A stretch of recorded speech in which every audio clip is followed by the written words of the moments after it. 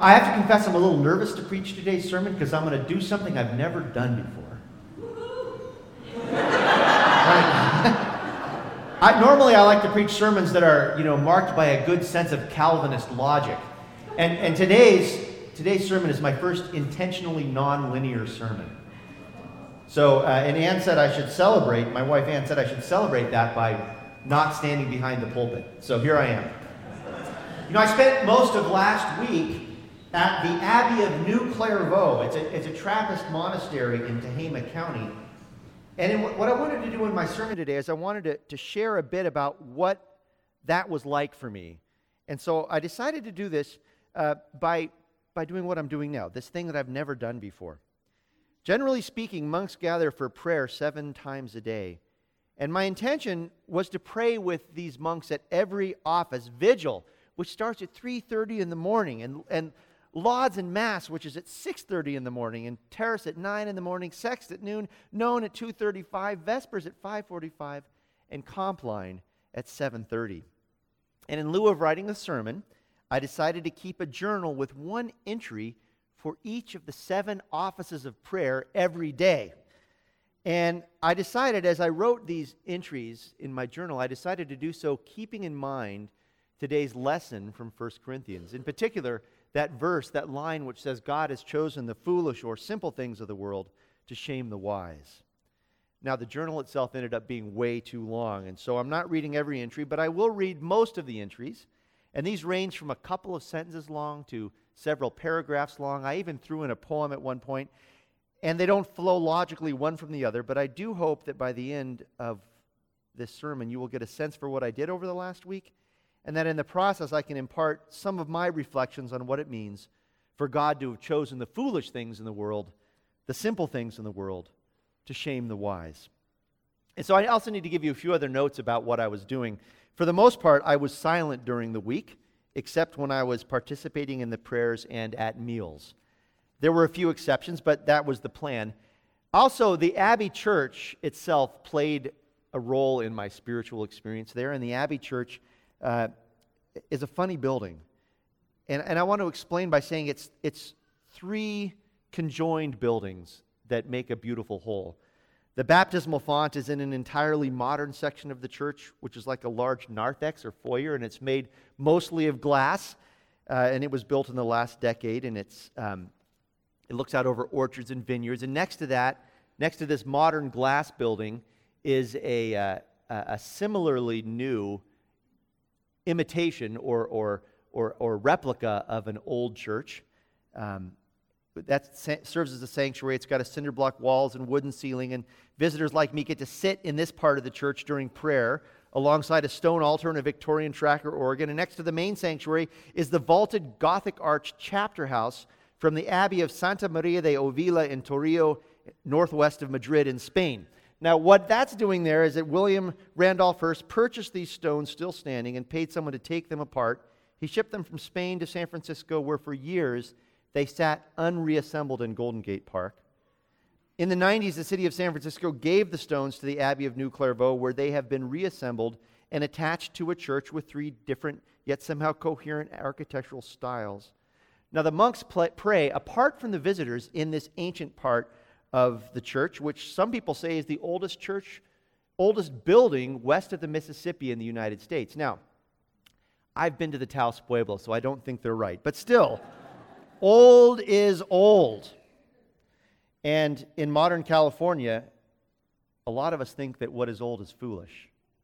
Something to be replaced with the up-to-date, something to be dismissed as ignorant, oppressive, something to be reinvented. Yet I'm keenly aware that God has chosen the foolish things in this world to confound the wise, the weak things to shame the wise, shame the strong, and one should never underestimate what is old, whether that's buildings or people or religion. Anyway, here is my diary, and we'll start with Monday Vespers. After Vespers, I ate dinner with my fellow guests. Walt is a retired National Park Service employee from the Eastern Sierra. His hands betray a life of hard work. Jaime was born in Zacatecas, raised in L.A., and now lives in Brooklyn, where he works as a museum educator. He has been here for a few months, and he wears a gray habit and works in the vineyards with the brothers and sits in the ancient parts of the Abbey Church during prayers, but he's never been into the cloister. And that's true for the other table mate, John. He's an organic farmer from Half Moon Bay. He's 26 years old, considering becoming a Trappist, and he's here getting a sense of the place. The place is more important than the community, he told me. Communities change, but places remain the same. Vigil Tuesday. The alarm went off at 3:15, and in the process of silencing that awful noise, I spilt a glass of water all over the bedside table. I stumbled and fumbled and got dressed and walked out into the darkness, serenaded by the wind rustling the oleander shrubs and the monastery orange trees. The crescent moon was swinging between the clouds, and when I got into the church and ready for prayer, I noticed my fly was open. It's a good thing God does not reject the foolish things of the world. Sext Tuesday. At the hours of prayer, I've been impressed by one monk in particular. He's tall and thin, with piercing eyes, a bald head, and a beard that would be the pride of any hipster in the Temescal. He looks imposing in his habit, especially in the night offices when he watches us through the gloaming as we enter the church. At midday prayer with daylight in the Abbey Church, I noticed that his shoes didn't match, as if perhaps I'm not the only one who struggles to get up and get dressed at 3:30 in the morning. Over lunch, John asked me if I was proud of my children. The way he asked me made me worry that he might be uncertain of his own parents' pride in him, like maybe they haven't yet heard or have not yet come to believe that a vocation into an ancient way of life is exactly the kind of foolishness that might save the world in these troubled modern times. Known Tuesday. After the fifth office, I walked into the town of Vina, which abuts the Abbey property. It is a place that calls to mind the extent to which our economy overlooks those who work the agricultural jobs that enable the rest of us to eat. Train tracks run through Vina, but they do little to connect Vina to the world beyond the orchards and the vineyards that surround the town. An old station house remains along the tracks, a reminder that Vina once merited the stoppings of trains, but today the station is beautiful, it's a bit dilapidated, and it has long since been converted into someone's home. In Vina's rundown community park, there is a monument to the mostly forgotten, most famous person ever to have passed through the town of Vina.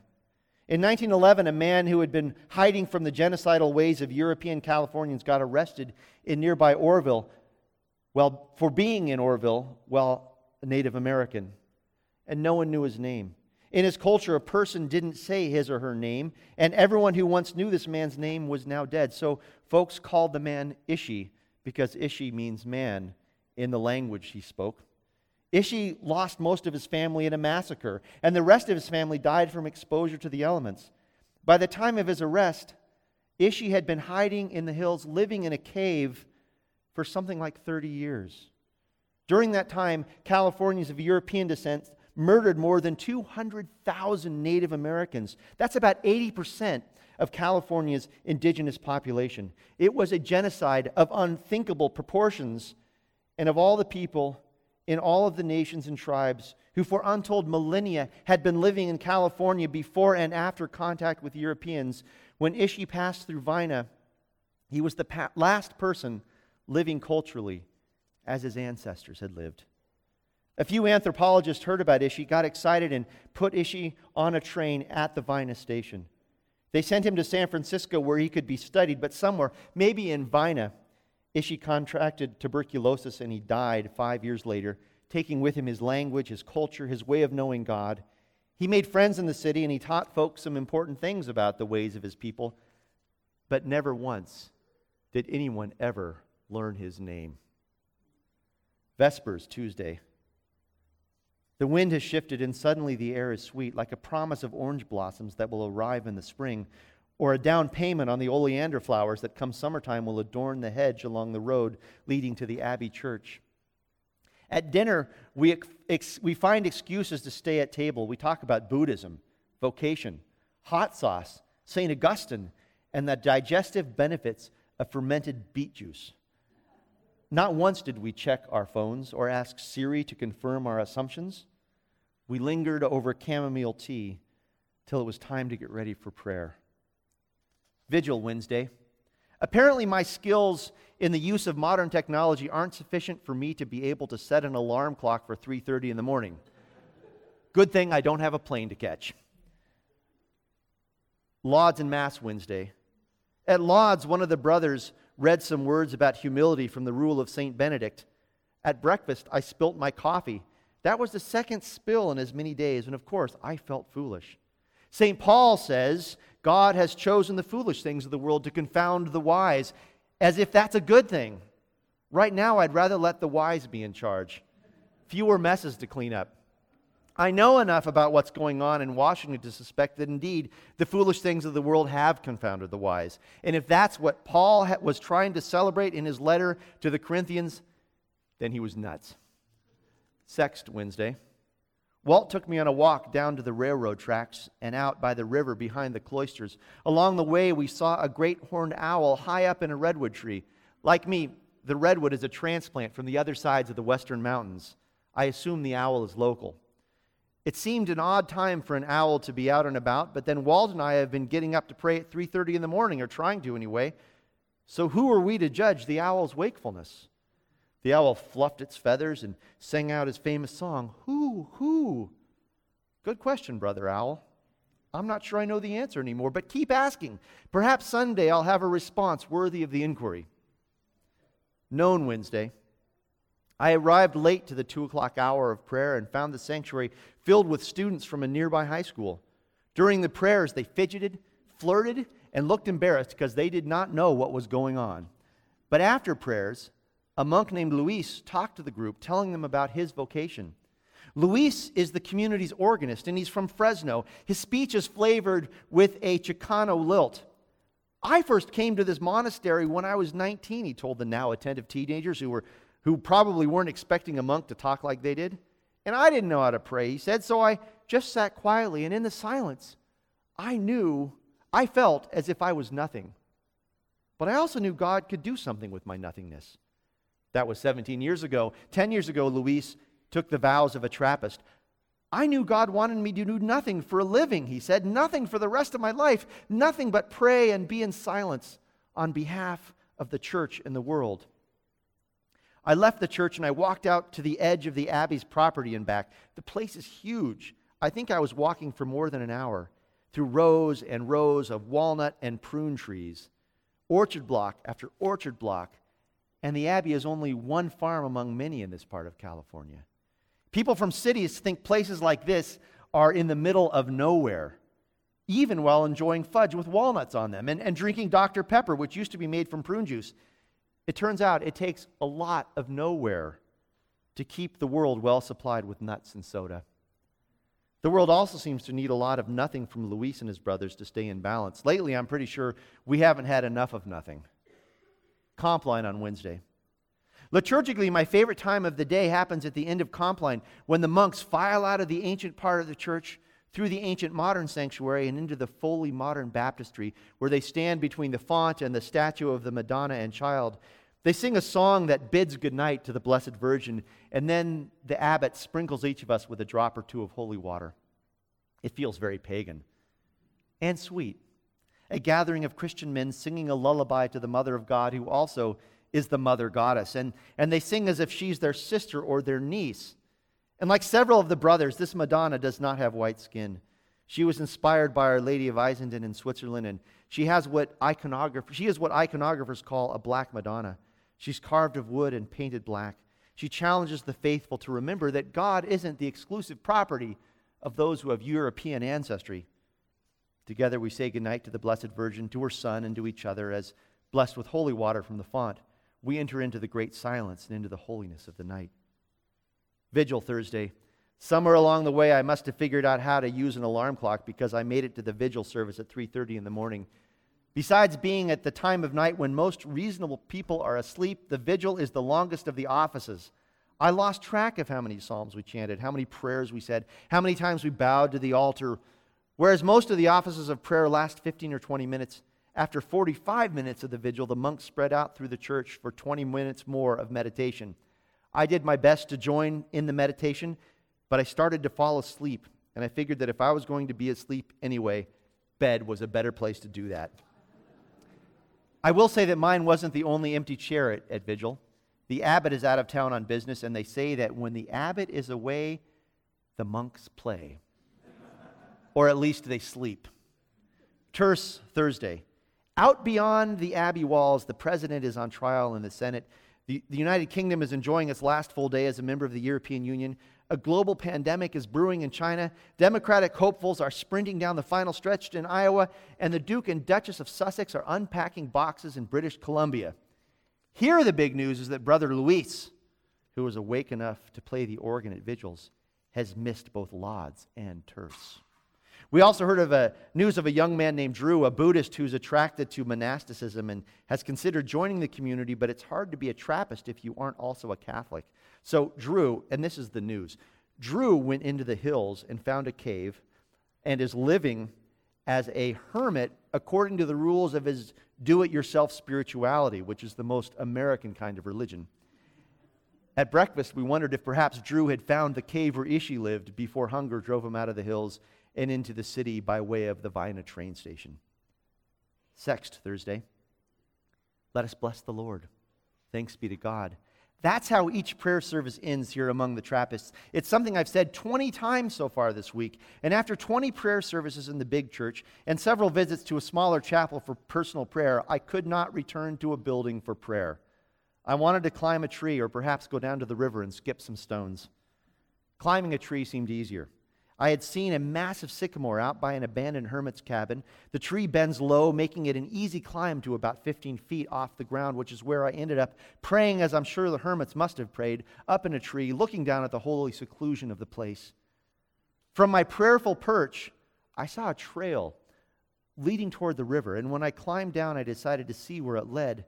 The trail's mud bore footprints from deer and raccoons, but as far as I could tell, no human soul had left a mark here, at least not since the last major rainfall. So I followed in the way of my sisters and brothers who walk on 4 feet, and I came to a beach that was perfect for skipping rocks. Let us bless the Lord. Thanks be to God. Noon Thursday.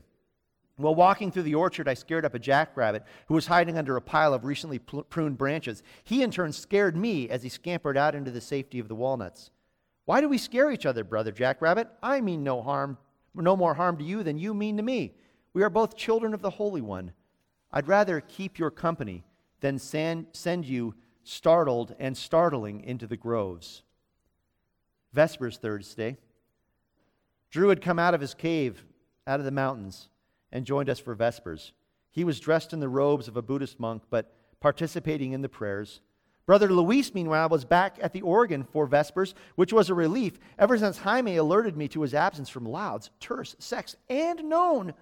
My imagination was running wild. Maybe he was sick.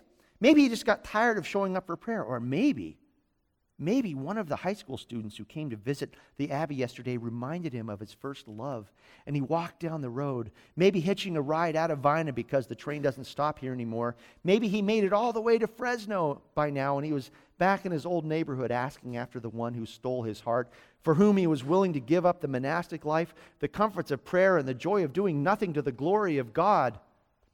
But according to John, Luis had been over in Corning taking a class on how to use pesticides safely. As if you can use pesticides safely, John said, and he sat down to join us for dinner. There was no word on whether or not Drew had found Ishi's cave. Compline Thursday. I'm back in my room observing the great silence for the last time this week. I'm glad I came. Glad I shared a table with Walt, Jaime, and John. Glad I prayed with the monks. Glad I walked through the orchards, down by the river, and into Vina where the train no longer stops. I'm also glad this is my last night. I'm eager to be home with my family and in my house.